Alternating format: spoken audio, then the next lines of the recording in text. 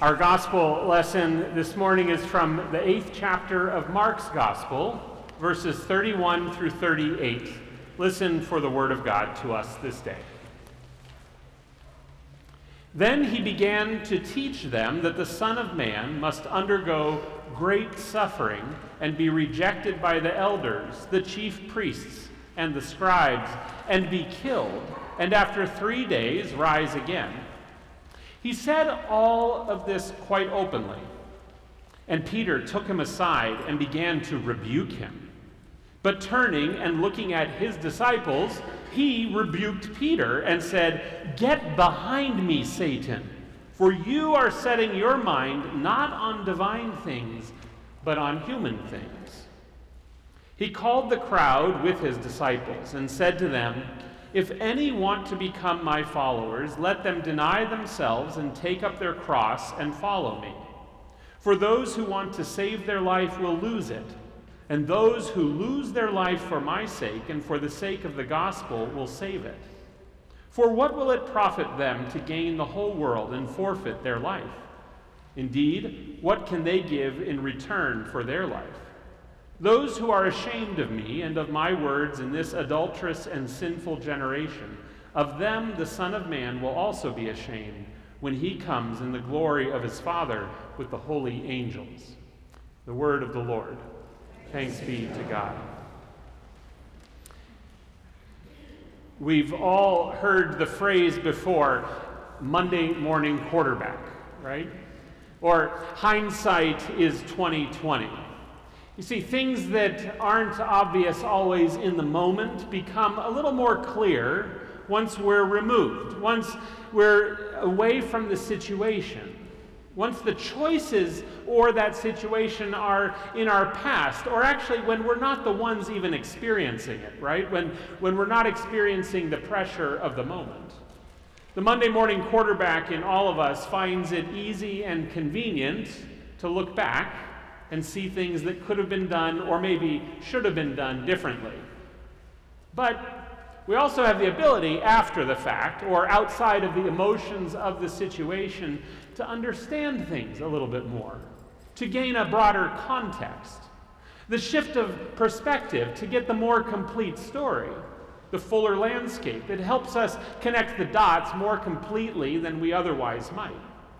And in many ways, whenever we're looking at history or we're looking even at gospel texts, we're Monday morning quarterbacks. We're looking at it from a different perspective with a more complete picture. And the interesting thing about the Gospels is that they were written essentially to an audience not so dissimilar from us, an after-the-fact audience. The disciples and their experiences with Jesus are on display in the Gospels for us to analyze and process and even at times question. I can't tell you how often I'm still surprised when I read something in the Bible where my eyes go big and I think, why did he or she say that? What were they thinking? A few weeks ago, we looked at this complicated and mysterious account of the transfiguration of Jesus on the mountaintop in front of Peter and 2 other disciples. In that text, you may remember that Jesus appears with Elijah and Moses, and the appearance of Jesus changes dramatically. And all who are there hear an angelic voice, and Peter in that moment seems to be confused about what's going on. In fact, the scripture even says that Peter is awestruck and doesn't know what to do. Peter's experience with Jesus on the mountaintop becomes a little more interesting to me when we look at the fact that it comes right after this morning's text, the one we just heard. And then, even more surprising to me, is that if we go back a little bit further in Mark's gospel to the story right before the one I read this morning, Peter declares in that text, in a response to a question from Jesus of who do you say that I am? That's the question to Peter. Peter says that Jesus is the Messiah. So this morning's lesson is sandwiched between Peter's declaration that Jesus is the Messiah And then Peter's bewildering experience of Jesus' transfiguration on the mountain.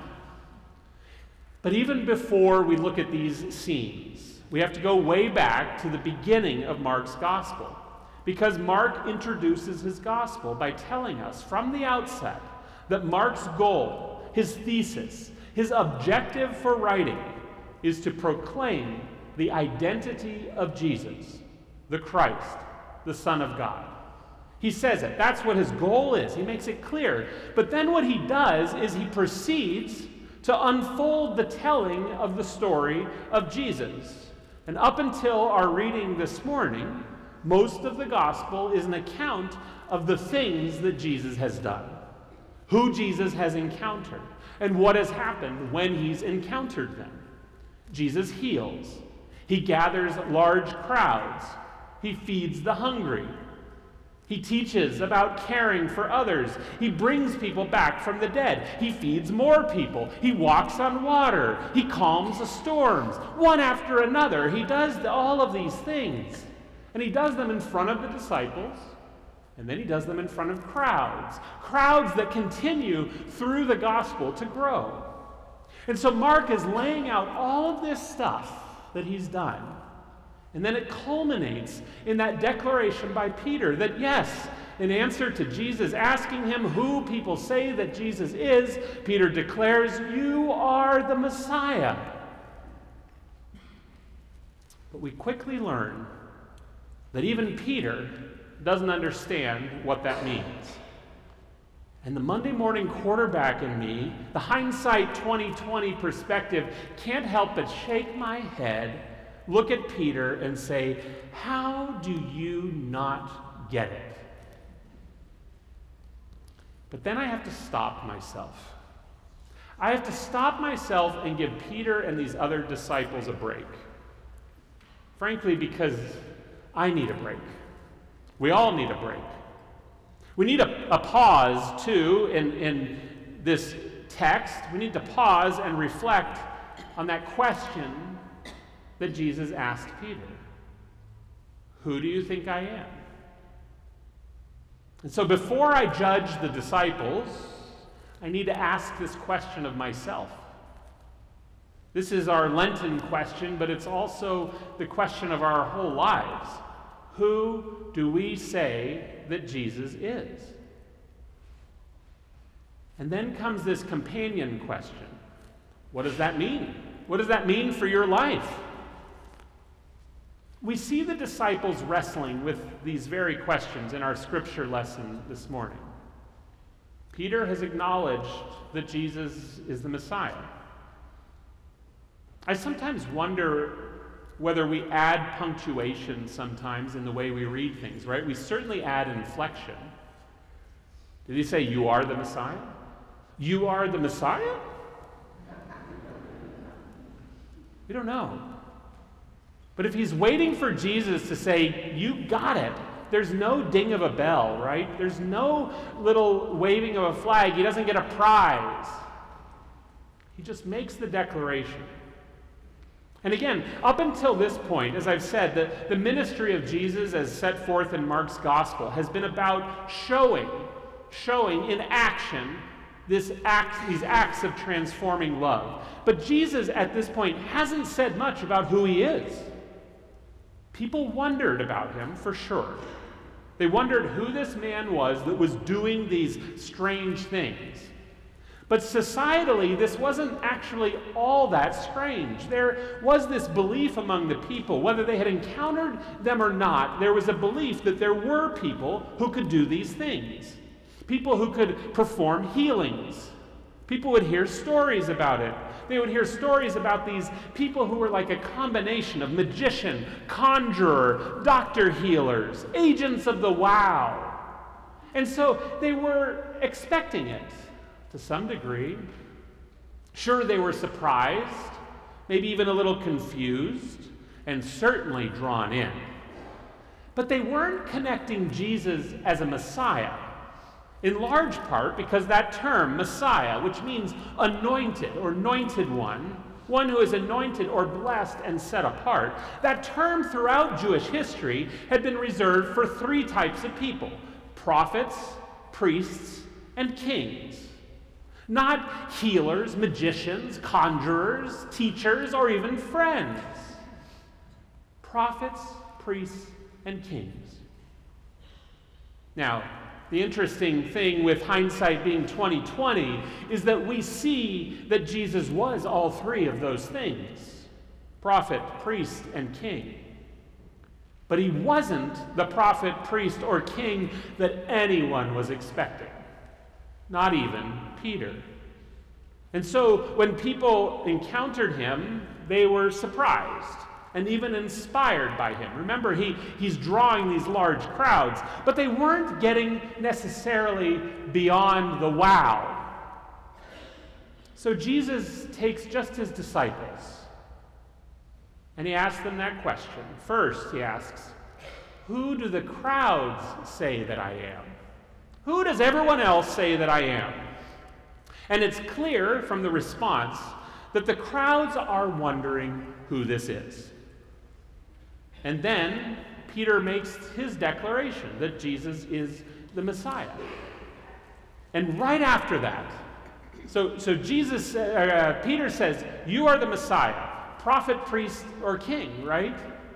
Right after that, for the first of three times at the beginning of our text this morning, Jesus says, "I'm going to be killed like a criminal." Is that a prophet? Is that a priest? Is that a king? Is that a Messiah? No. And Peter flips out. He says, "Don't say that. I just said my declaration that you are the Messiah, and you are turning it on its head." And Peter gets angry and he's confused. And so Jesus tries, for the first of what will become several times, to make things a little more clear. And again, looking back, knowing what we know now about the rest of the story, about the rest of Christ's life and Christ's death and resurrection, with even a basic Sunday school knowledge, we might want to question Peter's confusion. But really, isn't his confusion so often our confusion?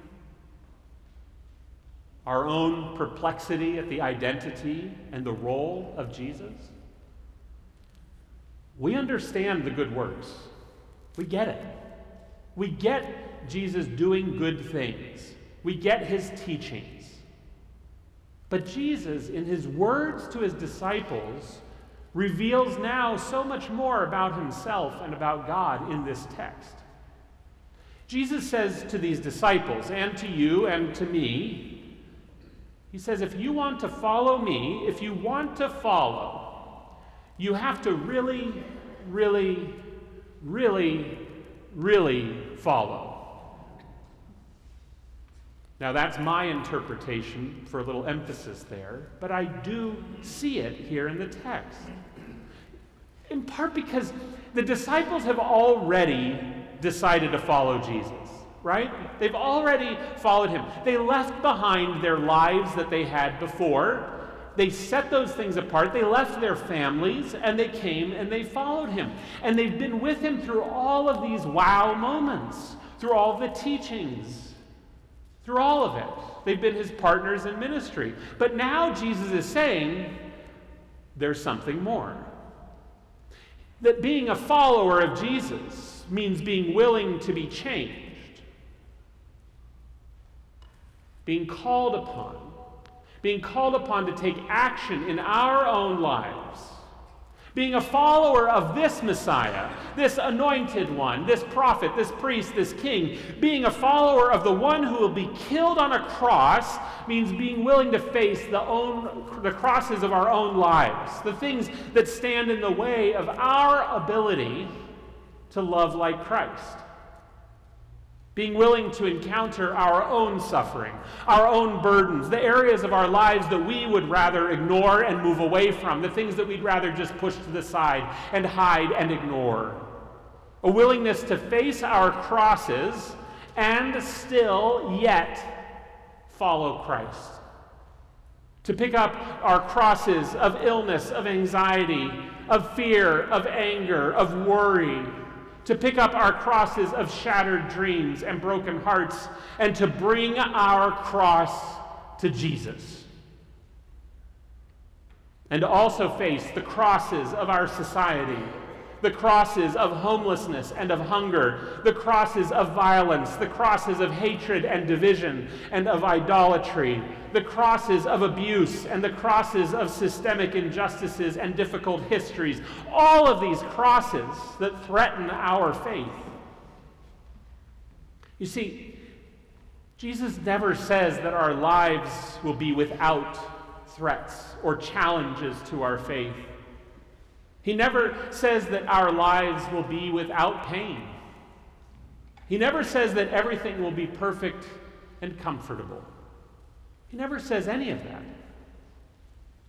And yet, far too often, people leave the church or leave their faith when these crosses come at them in their lives, and when they see the church silent in the face of the crosses, as though we can just ignore them. Jesus doesn't say, walk away from your cross. Walk away from your cross, and then you can follow me. Jesus does say, walk away from your nets, right? To the fishermen, to those early disciples. He says, walk away from those things of comfort, those things of security, those things of your livelihood. Walk away from those. Drop your nets and follow me. But the same Jesus says, but pick up your cross and follow me. Pick up your cross, take up your cross, carry your cross on your shoulders and follow me. And follow me. We can't miss that last part, and follow me. Jesus doesn't say, carry your cross alone and good luck. This is an invitation that Jesus makes to discipleship, to bringing our whole lives before God and following. Discipleship is the church word we put on this idea of following and learning and being shaped and being formed. And this is the invitation that we make again and again, especially during this time of Lent. It's our Lenten journey, but it's also our lifelong journey, coupled with that first question, who is Jesus? And then that next question, what does it mean for me? What does it mean to pick up my cross and follow Jesus? What does discipleship mean? Theologian Frederick Buechner writes that a part of discipleship is searching for the place where your deep gladness and the world's deep hunger meet. Following Jesus means examining our lives and asking ourselves, how do we fit into the world? Seeking to bring the healing of Christ, the place where your deep gladness and the world's deep hunger meet. A part of discipleship is bringing our wounded selves under the weight of the crosses we carry into the footsteps of Christ. And it also means seeing those ways that we might bring ourselves, our gifts, our heart, our resources, and our abilities to the world's crosses, to walk with Christ who carries those burdens. Discipleship means integrating your actions and intentions with better understanding of what it means to follow this one who invites us to change our expectations and our understandings of God's hope for us, God's intentions for us, God's intention for you. Jesus makes it clear in this morning's gospel and throughout the gospels, throughout his life, that discipleship, following Jesus, means going into those parts of the world, the places of the world which lead us to the cross of Christ, the places and to the people where Christ went. Discipleship, searching for the place of the world's deep hunger, carrying our crosses, serving Christ and serving the world. Our Lenten journey and in our shared ministry at Pinnacle, may we be about this work of carrying our crosses, recognizing those burdens that we carry, not ignoring them, not trying to leave them out the door, but bringing them, carrying our crosses, carrying the crosses of the world around us, not ignoring the suffering of the world, taking up the crosses and following this one who walks alongside us, who walks with us, and who is in the midst of us always, and in the midst of all that we will encounter in the world. And friends, may we be willing to follow Christ where Christ goes, and knowing that in all of it, in our Lenten journey, in our faith journey, in our walk to the cross, in our kneeling at the tomb, in all of this, we are never alone, and we are following the Anointed One, the Messiah, the prophet, priest, and king, the one who stands up to injustices, the one who proclaims release to captives, who wipes away your tears, the one who understands and knows the cross you carry, the one who knows that carrying crosses isn't easy, the one who doesn't let crosses win, the one who won't let your cross or the crosses of the world win, the one who believes in the power of the empty tomb, and that an empty tomb is powerful, more powerful than the pain of the cross, of any cross. Take up your cross and follow Jesus. And may you find meaning in this one whose love for you knows no limits, and from whom you cannot be separated. May you find your meaning and your identity in this one, in Jesus, who desires your companionship on the journey. In the name of the Father, and of the Son, and the Holy Spirit. Amen.